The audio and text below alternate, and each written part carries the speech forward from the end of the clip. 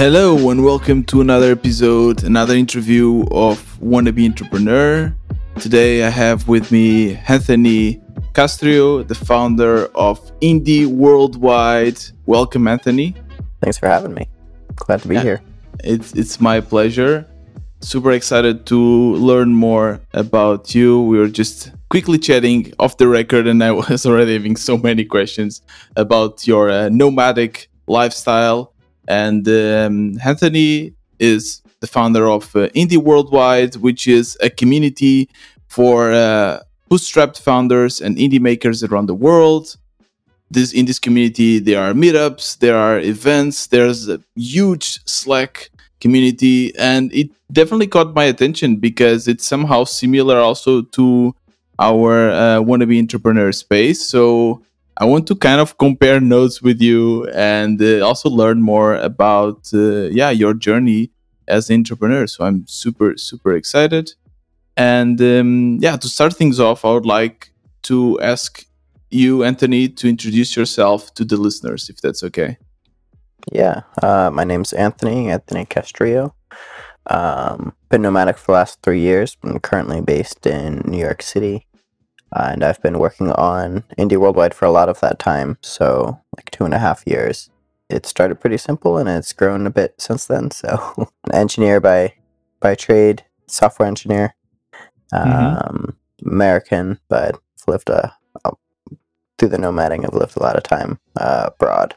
I definitely want to learn more about the journey to build Indie Worldwide, especially in this nomadic lifestyle. But I want to first to know about your entrepreneurial background. Like, when did it started? I always wanted to be an entrepreneur. Like, I think in preschool, they're like, what do you all want to be? I said, entrepreneur. I could barely spell it, but I wanted my name on the side of a bus. It's a hard word to spell.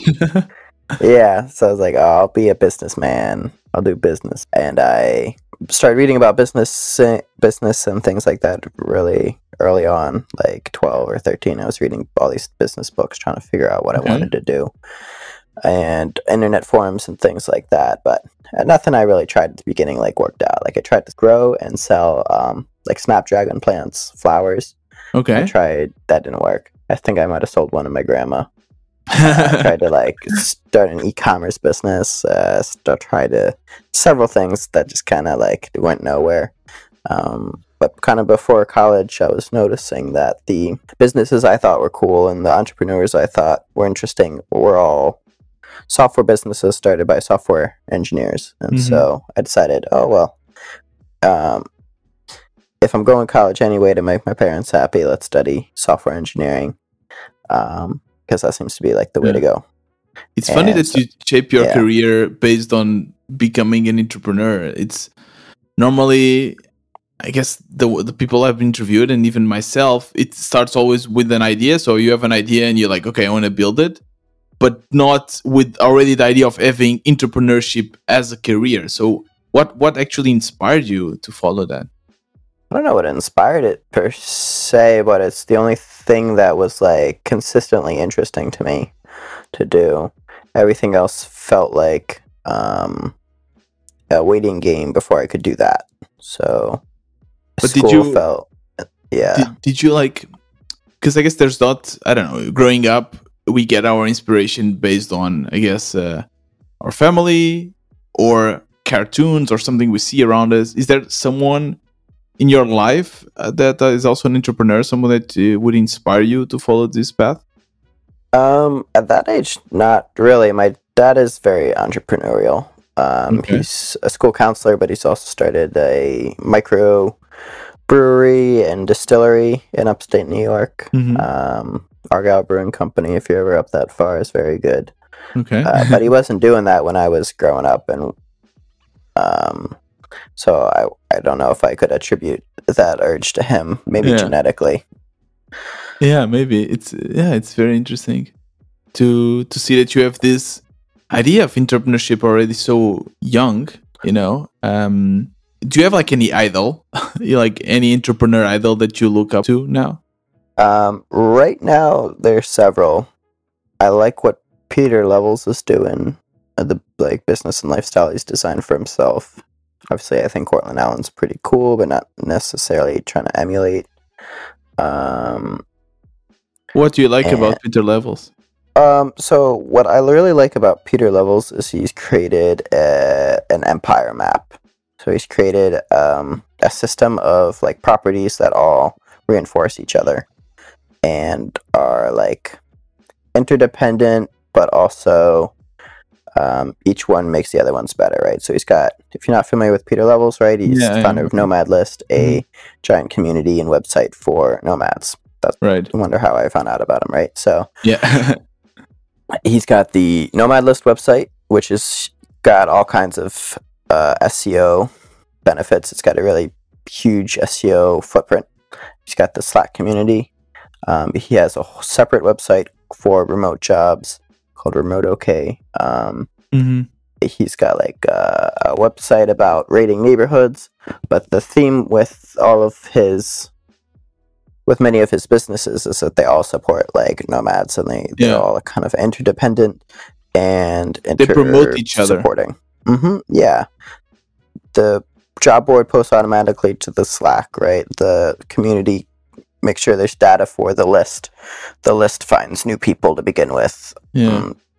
And you can kind of sketch a picture of all this, right? Like you could put it on paper and draw lines between them all and show how they all support each other. Yeah. And I think it's really interesting. Disney actually does something very similar, where every Disney property supports the other Disney properties, right? So like the theaters, the like movies support the parks. The parks are like selling merchandise. True, yeah. If you go to the park, you're much more likely to go see the next movie that comes out, right? And like maybe you're gonna also get into the comics or the TV shows. And like they've built probably the ultimate media empire by buying all these properties or creating all these properties that support each other. So it started with Disney creating properties, right? But now it's Disney buying properties. Like they'll buy 21st Century Fox, or they'll buy Marvel or whatever. They're not necessarily. But it's funny because Disney, they kind of gathered two completely different businesses, right? So you have the theme parks, and then you have movies, and Peter Levels kind of, it's the same scope, right? All of these are digital products that he built, and I totally see how this makes sense, especially after a couple of months in the bootstrapping world. You kind of start in one thing, but you rarely end up doing what you started with. You kind of always, you start with one thing, and then you see, oh, there's a possibility for this. Okay, let's do it as well. And then, oh, there's a possibility for that. Okay, let's do it as well. And then everything, it's the same with my podcast. I started with the podcast, then I saw that there's a possibility of creating maybe a community, then I saw that there's a possibility of creating virtual offices. So all of this kind of points to each other. Is that something that especially happens to bootstrappers? Well, no, you just gave the example of Disney, which I guess they are not bootstrappers. Is it a good marketing technique to do this? I think it is. I think the idea is like, if all these things are like kind of in the same realm on the same audience, then every attempt builds your reputation for that audience, right? True. And builds your email list. You're just building for the same audience, right? Yeah. It makes total sense. Do you think Peter Levels would be able now to build something in a completely different audience? Because sometimes I think, okay, was he just lucky? Because it seems so easy every time he speaks. And then when I hear his interviews, I try to get him in the show as well, but I think it's barely impossible. But I see his interviews, it seems so simple. It's like, I did this, then I built it, and then I shared it on whatever Product Hunt. Bam! I was like, that's not how it happens to me. I build it, I share it on a Product Hunt, and then get almost 0 users. So was it like, do you think it was lucky? Would he be able to reproduce this now in a different audience? Well, it wasn't an instant hit, remember? Like, he had several tries first that didn't work out. I think Nomad List was like his third or fourth. Right. And then the other thing is, possibly, yes, but he'd lose his advantage, right? Like, his home field advantage is building things for nomads, travelers, and he's found a way to increase the scope of what that means, right? Like, now he's offering to connect you with lawyers to help with immigration, right? He's got Rebase. Right. It's in the same realm, but it's a bigger, more lucrative pie. So I think that he could find other places where the same approach works, but why would he? Right. No, it makes total sense. And another thing that I've learned is it's really important to do something in kind of following your passion, right? So if you love being a digital nomad, doing something for digital nomads comes much easier because, first of all, you have the motivation and you have the experience. Is that also what happened to you with Indie Worldwide? Like, did you start your nomadic life and then came up with the idea? Yeah, exactly. So the nomading came first, and Indie Worldwide. Indie Worldwide really came out of that. I'd been traveling around, wanting to meet bootstrappers wherever I was, so I was starting these indie hacker meetups. I started one in Medellin. That was pretty big. I started one, or helped start one in a few cities like Mexico City, I think DC, Boston. And but I'd only usually be there about a month or two, and then I'd move on to a new city and kind of leave those friends behind, and it was difficult to keep in touch. Right. Our friendship was based around this like physical meetup. And so I was actually talking at the time a lot with the indie hacker folks, so in Cortland, and I think it was Kelsey or something like that, who were kind of thinking, they were also thinking about meetups, and we were brainstorming things. And one of the things that we brainstormed was a virtual meetup. So I started Indie Hackers, like Vertical Bar Worldwide, which was just a monthly Zoom chat. Anybody could find it and hop on, and we would talk about bootstrapping stuff. Mm-hmm. People liked it, so I kept doing it. We eventually added like a Facebook group to it. Now we're on Slack instead. It kind of grew over time. Eventually kind of hit a critical mass where there was maybe a couple hundred people paying attention, and I launched the first like Indie Worldwide product, which is Founders Club. So up until now, everything was for free. The meetups were for free. The Slack channel was free. Yeah, everything was free. Everything is still mostly free. And even when we launched Founders Club, which it's like, if you've ever used Lunch Club, it's a lot like Lunch Club, but only for indie hackers. So, right, it's like once a week you get introduced over email to somebody who I think you'd want to meet. That was free too, until people were like, "Hey, this is actually good. You should. Can I pay you for it?" Like, that's amazing when someone asks you, "Can I pay it for it?" That's what you want to hear, right? Sure. Yeah, that's what you want to hear.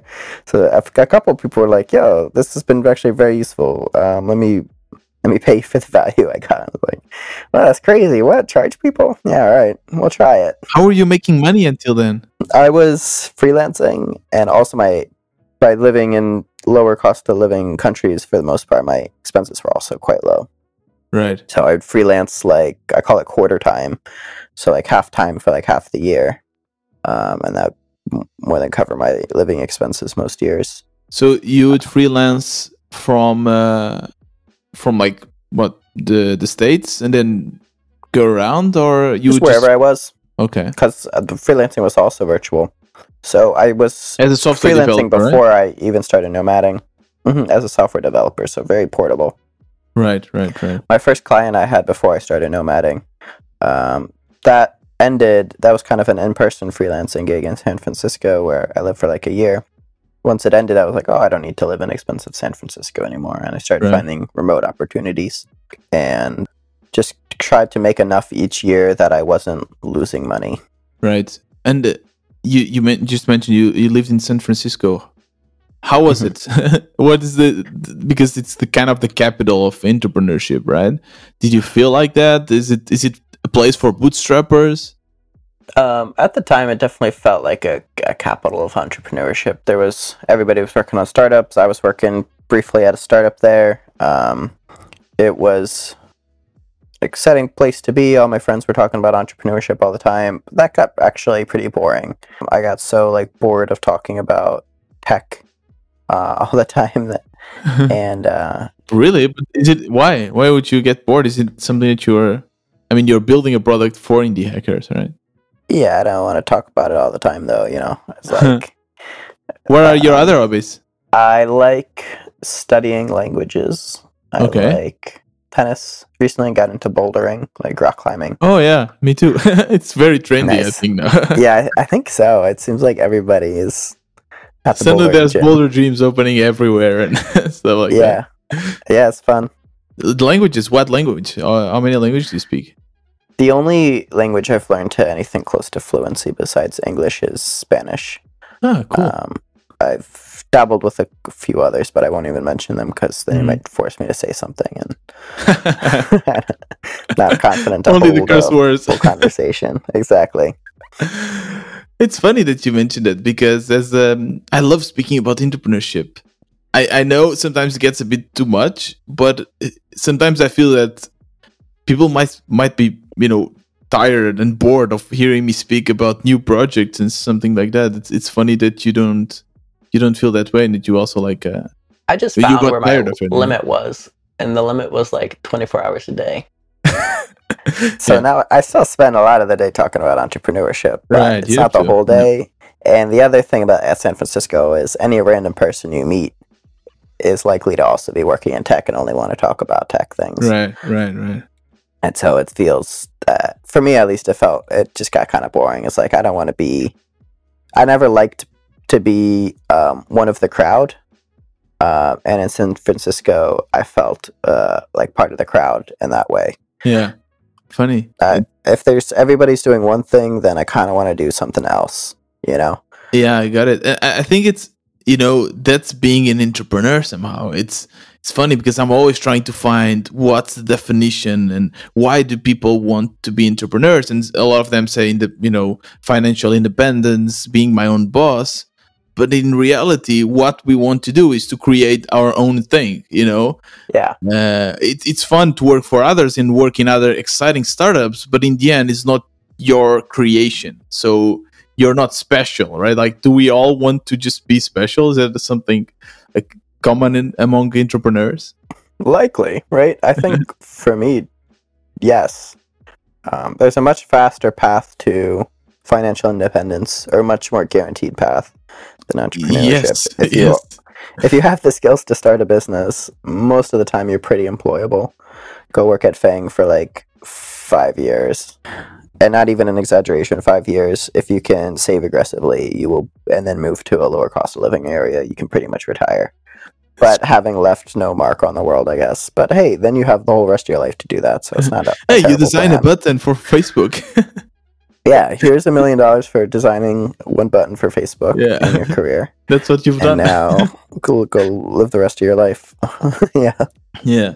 No, it's definitely true. Like, I was living in Germany before, and even though the salaries are lower than, of course, San Francisco, the cost of living is also definitely lower. I thought, okay, imagine that you're making, I don't know, 80K in Germany. That's a good salary, or in Europe. 80K a year, it's really hard to get this from your business. Like, growing a business to pay you this salary, it's absurd. It's not easy. And a lot of people say like, being entrepreneur, I can make money. Can you? It's not that easy to reach these levels, I would say. Yeah. The fastest way to get there with your own business, if the goal is just to be your own boss, is, I would say, freelancing. Yeah. You can jump straight to a good salary. Yeah. What do you feel about freelancing? I like it for several reasons and hate it for others. I like working with other people also working on cool things. So I usually consult for early stage startups. I feel like it keeps me sharp and it's made me a better engineer. Obviously, I like that is fairly lucrative. You can make a lot of money freelancing. Right. But you're not special, right? You're not doing your own thing somehow. Yeah, it's you're not building a product, right? So like your labor is going into this other person's startup, which can be rewarding. I think at the reason I stick with the very early stage consulting is I do get some of that fulfillment that I'm looking for. Right. I'm usually working on a product that that's barely more than an idea. Sometimes it's just an idea, and then I help you figure out what to build and build it. That's pretty satisfying. And then sometimes it goes farther. It's like I help them build a team to build the thing, which is also pretty satisfying. So it gives me some exposure to what the... Yeah, that's my foray into like the venture high growth world is... I guess the cool kids are calling it fractional CTO now. It's like I come in and I'm your CTO for hire for as long as you need me. Oh, I'm definitely not a cool kid because I've never heard of that. I only heard about it recently, so I don't think I'm a cool kid either. And my main takeaway from learning that phrase was I should charge more money. You just changed your resume to fractional CTO and suddenly your hourly rate. That's exactly what I've done. I looked at the things a fractional CTO does versus the things I do, and it was 1-to-1 match. There was no difference. So now I'm a fractional CTO and my rates have doubled. How do you find your customers, actually? I have found them recently. It's through like network. So my current client I'm working for was a reference from the last client I worked for, right? Which was a reference from a friend. And I guess Indie Worldwide also helps you to get these connections, no? I think it keeps me top of mind. Have I found any gigs directly through Indie Worldwide? Not really. I usually tend to pass those on to someone else just because I usually only ever work with one startup at a time. Mm-hmm. But yeah, I think if I was ever in a position now where I didn't have a gig and I wanted a gig, I'd probably be able to find one pretty quickly with the help of Indie Worldwide. Yeah, makes sense. So going back to our storyline there with the Indie Worldwide. So you decided you have your Slack channel, you launch Founders Club. That in the beginning was not paid. People started to ask if they could pay for it. And so tell me, what happened there? Like, how did you find a price? And tell me the next steps there. Yeah, so I think the first couple people who told me to pay them, or told me to charge them, were Drew Riley, so Trends.vc, and Mark, aka Judo Hacker, who runs Power Importer, which is useful if you're using Webflow. And so I was like, how much should I charge or whatever. I think the first... So people with money, right? Yeah, they both... like, Drew hadn't really started Trends VC at that point. No, it had just been starting, and it was starting to grow, so he was starting to make money there. Mark hadn't launched Power Importer yet. I think he was at a full-time job still, but they were saying, like, this is worthwhile.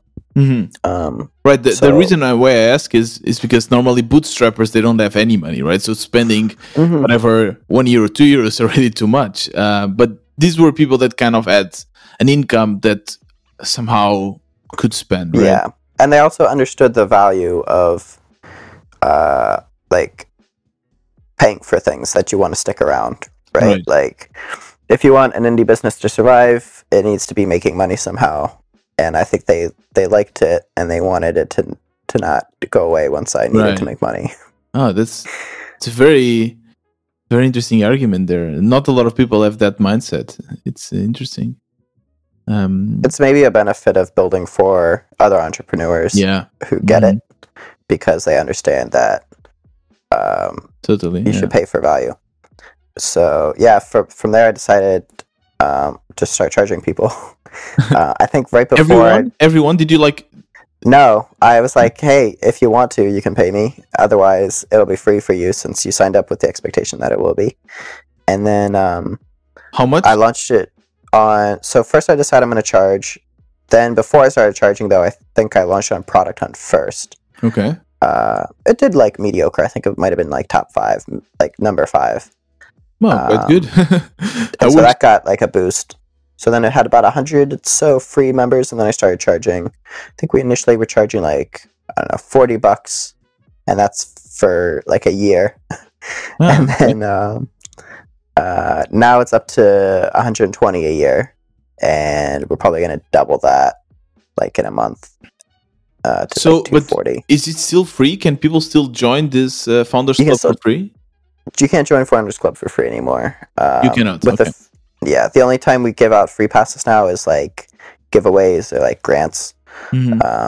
So I just ended one on Twitter where people like nominate their friends, and I try to pick 4 people who are doing what I think are really interesting things and would be a net gain to the group, even if they were free. So I bring them in, and there's a lot of marketing benefit to that too, right? Because a lot of people hear about it.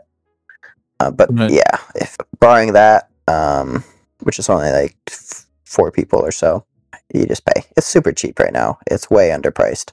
Yeah, it's $120 for a year, so like $10 a month. Yeah, I totally agree. It's cheap. You know, my community, which is, I call it a virtual co-working space for bootstrappers, and it started really nice. Also, it started with my podcast, with people joining for free. Basically, everyone I interviewed, I gave them access. Then I realized that this was actually a valuable place, and then I started, charging people to join, and it's currently €4, but a lot of per month, which is again not very few, but a lot of people still ask me to at least try to have a trial period, so a place so that they can try for free. Is it the same for you? Well, so you can still join our Slack for free. That's for free. The monthly meetups we do, those are currently still free.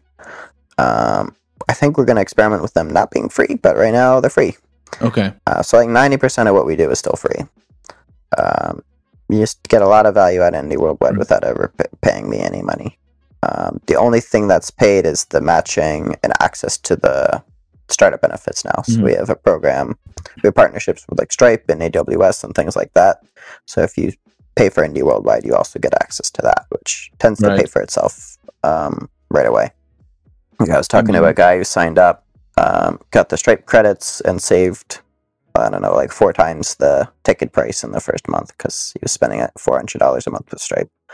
How does that makes you feel when you see that people are saving so much money? Do you think, okay, I should charge more, or do you think, okay, this is cool, I have a product that makes sense, brings value to people? Yeah, both those things. One, okay, cool, it's a clear value win. I need to improve my marketing to make it that clear. And then 2, I can charge more, because if people are making their money back in month 1, then the deal is maybe too good. When you gave the possibility to people to pay, did everyone join? Like, not everyone, obviously, but how many people actually joined? Was it more than your expectation? Maybe like half a dozen paid me something. Okay. Which is not a lot, right? No, I think like of the people who had signed up for free from the community, so maybe like, I don't know, like 5 or 6% or 10%, depending on how many people were signed up at that moment. Nothing crazy, but the fact that people were voluntarily paying for something that they had gotten for free already, I felt like it was a very good sign that at least among a certain people there was something like a product market fit. That definitely. These people really found it valuable. And I find it also, because with the podcast I started like this. It's for free, no ads, but then people can buy me a coffee. And I found that people normally don't want to pay for something that is already free.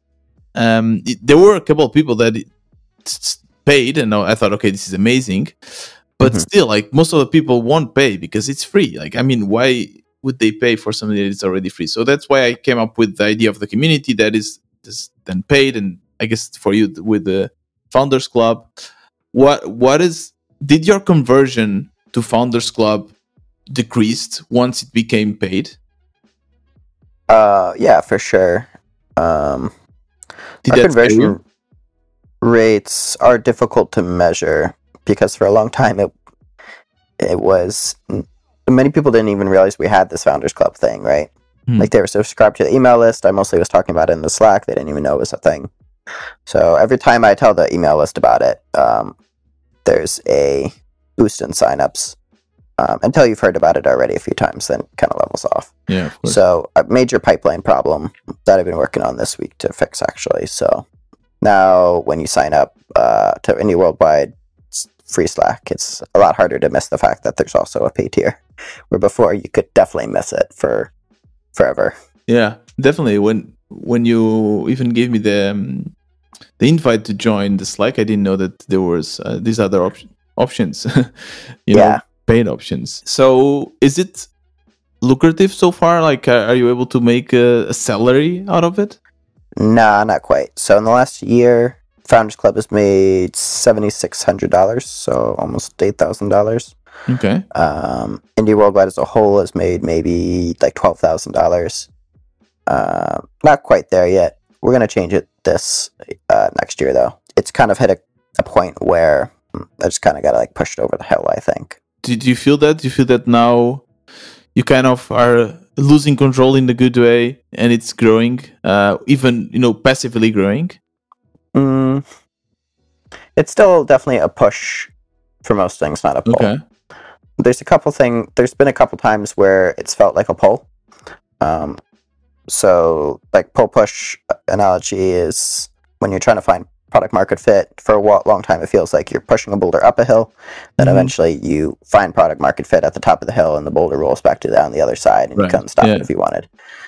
Still pushing a boulder up a hill. Mm-hmm. The only exception was when we did the 100 and 100 challenge like 8 months ago. And the concept of that was get 100 new paid users in 100 days. That challenge was really popular, and we need to do round 2. But who started this challenge? Was it you, or you just joined? I started it, yeah. So cool. 100.100.co. Mm-hmm. The concept was started in the community. I was like, hey, would anybody want to do this? A few people raised their hands. I kind of forgot about it for a month, and then people started messaging me like, hey, is this thing going to start? That sounded good. That was the poll. And so I was like, all right, yeah, there's actually demand for this. Started marketing it and prototyping it at the same time, basically, and launched it a week later, and got a bunch of people to sign up. How does it work? What does the product do? So you sign up for this challenge. It's like a public accountability challenge. There's an online leaderboard where everybody can see their ranking. The leaderboard's opt-in. You can also do it anonymously. And then join a optional like weekly mastermind. Once a week, you submit like an update for your business, previously validated with Stripe screenshots. We'll try to do like an actual integration this next time. Got it. And so, yeah, basically every week you're competing with everybody, but also supporting each other and trying to grow. It's really cool. And it's a really cool idea. I think we had like something like 500-ish people signed up. Wow. And about a dozen got to 100 or close enough. Not bad, actually. It's really good. And do people win something if they are the first one? Yeah, they won gift cards. Won like $100. Oh. Not everybody's claimed their gift cards, though. So if you won and you haven't got a gift card, if you're like top 5, hit me up. You'll get a lot of messages. I was slow to hand them out, so that's kind of on me. A lot of people now start messaging. Yeah, it's me. I got it. I definitely have at this point messaged everybody that should have won a gift card to offer them one. Cool. I mean, that's a great idea. I really enjoyed it. I think the prize was not actually that motivating for people. If I do it again, it'll either be to incentivize submissions, so like a random awards to anybody who submits every week, or something more creative than just a gift card, I think. And also, I wasn't even going to offer prizes at all. But the competition is the prize, right? Like, I mean, the community. Yeah, exactly. But a couple people decided they wanted to offer prizes. So like, hey, can I send you money and then use this money to like give prizes to people? And I was what? Like, yeah, sure. Yeah. But as a sponsor? No, they just were like, hey, I want to chip in. It's so funny. Why would people? This is the power of like a community people actually want to be a part of. It's like. When you build things together, then everybody wants to participate, It's like 100 again. Yeah. Free. I didn't charge people to join it. We show up. I like basically built it live the same week as I was also working on launching it. So it's just like an exciting thing to be a part of. And the cool thing also about the communities is that it's very passive somehow. If you build a good community, then you as the host, at some point you don't have to do almost anything because the community, people are so engaged. I mean, you just have to maintain it, make sure that everything is going smoothly. But it's funny because now I have like an automation every time someone joins the Slack. and they have to introduce yourself. It's like the same as Indie Worldwide. And I woke up one day. There was one new member, and normally I always try to also give a personal welcome. And I check out. There was already 5 messages from the members saying like, "Welcome, it's so awesome. nice to." And you're like, "Wow, so cool!" I mean, this is happening, Yes. and I was asleep, and there's already value being created even when I'm asleep, kind of thing. And I think that's the beauty when you are able to build a community that it's engaged, And I built one before for one other project that died completely. No one was doing anything. What are your tips to actually build a community within people that actually engage and want to contribute rather than just spam their products? Yeah, that's definitely the moment you're looking for as a community builder, when there's like a conversation between 3 or 4 different people that's like 20 comments deep and you had nothing to do with it. Yeah. That's where you're like, oh, okay, cool, it's actually alive. Because for a long time, often you're building a community and for a while you're just kind of talking to yourself, or it's just like you talking to people that join. It's pretty tricky actually to get people to talk to each other. It requires some like pushing and hand holding at the beginning, and curation especially.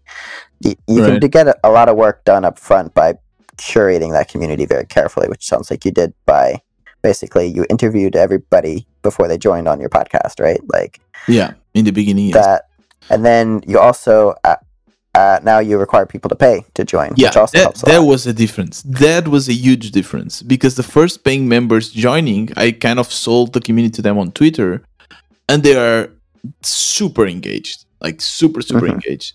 So, and I recently I also tried out with trials where people could just join for free for 15 days, and I immediately stopped it because people would just join and do nothing, like complete ghosts. It was very creepy, actually. And sometimes I also be part of other communities, especially on Discord, where people are just spamming. So they get in and like, hey, here's my product, and they leave. So why don't you make the Slack community also a paid community? I probably will do in the coming months. But these were a couple things I just like didn't realize or at the time that I would probably have done differently if I was starting from scratch. By having it free, you're gonna get a lot of lurkers and people who aren't immediately engaged and things like that. Just, your job becomes harder. You can definitely make it work, the free community, and I would say like a lot of our growth has come from free, and I've met people doing interesting things I might not have otherwise because it was free. But it requires you to like sort people later, like figure out who's actually going to engage. And do you kick people out? So far, that's been rare, and it's been for like violations of the community standards or like spamming too much. Outside of like, we have a couple channels dedicated to like, this is where you can post your own stuff. Right. Like you can if you're launching something new, you can post about it in #launch_alert. If you really want to share your Twitter or whatever, there's a channel where you can do that. And if you do it outside of those channels too much, I'll kick you out. Or if you're like starting shit, if you're like starting arguments that aren't productive, like an argument about politics, like the vaccines. Yeah, anything off topic, but more like name calling, I guess, would be more common, like ad hominem attacks versus a actual discussion of an idea. That'll get you kicked out as well. Honestly, it doesn't happen that often. I think I've had to remove like 2 or 3 people for one thing or the other, even though it's a pretty big community. It's honestly been pretty clear. More often, if you post spam or post something not relevant to the channel, I'll just delete it and message you and tell you why. And people are usually pretty receptive about taking feedback. And then if I have to tell you twice, then you're out, basically. No, it's something that somehow also scares me, like how to grow a community. And definitely spam is something that it's probably a problem. But what scares me the most is actually people becoming inactive. So that they use it for a couple of months and then suddenly become inactive, which means probably they will stop paying because it's not bringing value to them. How to reactivate these members, it's something that I really don't know how to do, and especially as it grows, people don't feel that it's this cozy, because now people then, this is cozy, I like it, but if it gets super big, people then maybe are not as they don't want to share as much, and they become a bit shy, and then they kind of die for the community. Yeah, I have thoughts about that. First off, like, one of the reasons I keep around a channel like Launch Alert and Share Your Social Media is it gives people selfish reason to come back to the Slack. Mm-hmm. Like, maybe they went a little dormant, but they're like, oh, I have a launch, I should post about it in Indie Worldwide and get some feedback. It's a reason for people to come back, and then easier to loop them into discussions. And then the other thing is, like, it's all about like one-on-one connections and bringing people into like relevant conversations.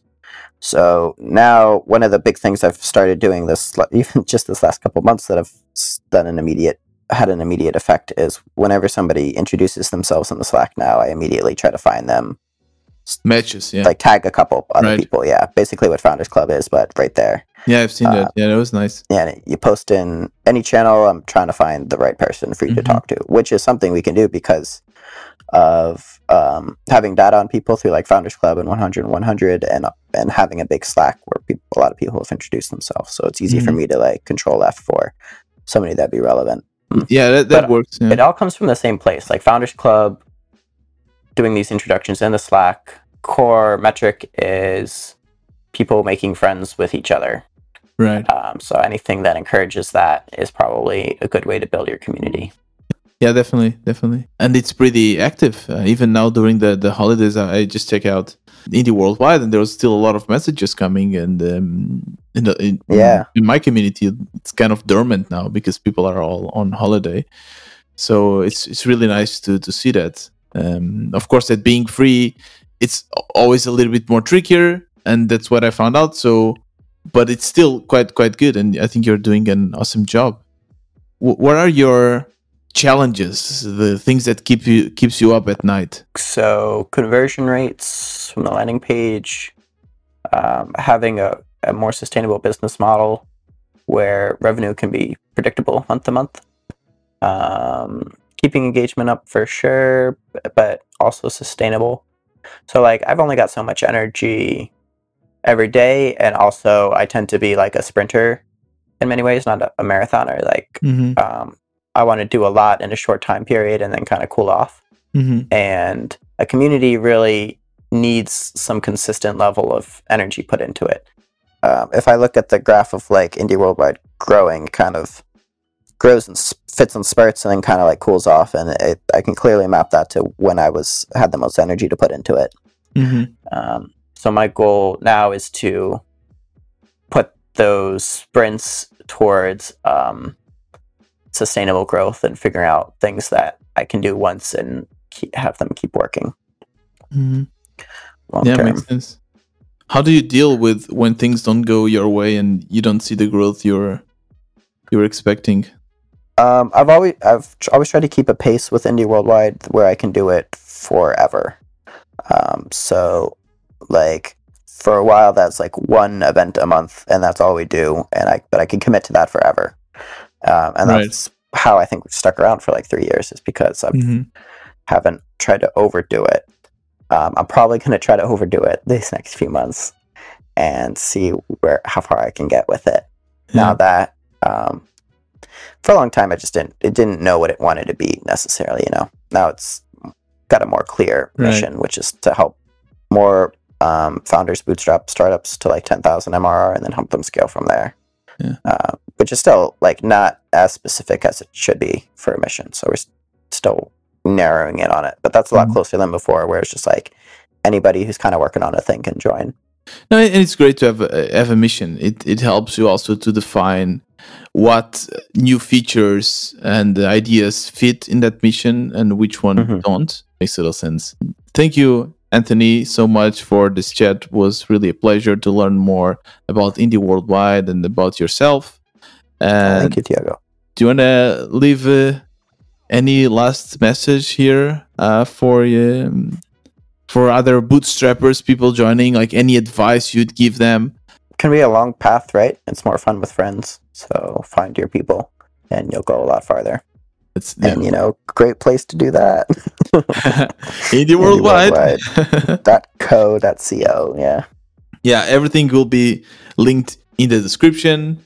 I will. I guess I'll link your Twitter profile and the Indie Worldwide website in the show notes. So for the listeners, you can just go there and check it out, and you can join the Slack for free, at least for now. So be quick. Yeah, Anthony, thank you so much. It was a pleasure. Yeah, thanks for having me. Have a great one. And this was the interview with Anthony. I hope you learned as much as I did. If you like this kind of content and want to hear from other entrepreneurs, other interviews, other bootstrapping related episodes, you can just go to wannabe-entrepreneur.com and all the information will be there. If you want to support this podcast, you can do so by buying me a coffee, or you can also become a WBE member, a Wannabe Entrepreneur member. If you do, you'll get access to a bunch of extra perks, including the access to our virtual co-working space for bootstrappers, a place where we all hang out and help each other build our products. All this information will be in the show notes, so make sure to check that out. And this was another Wannabe Entrepreneur. Happy New Year!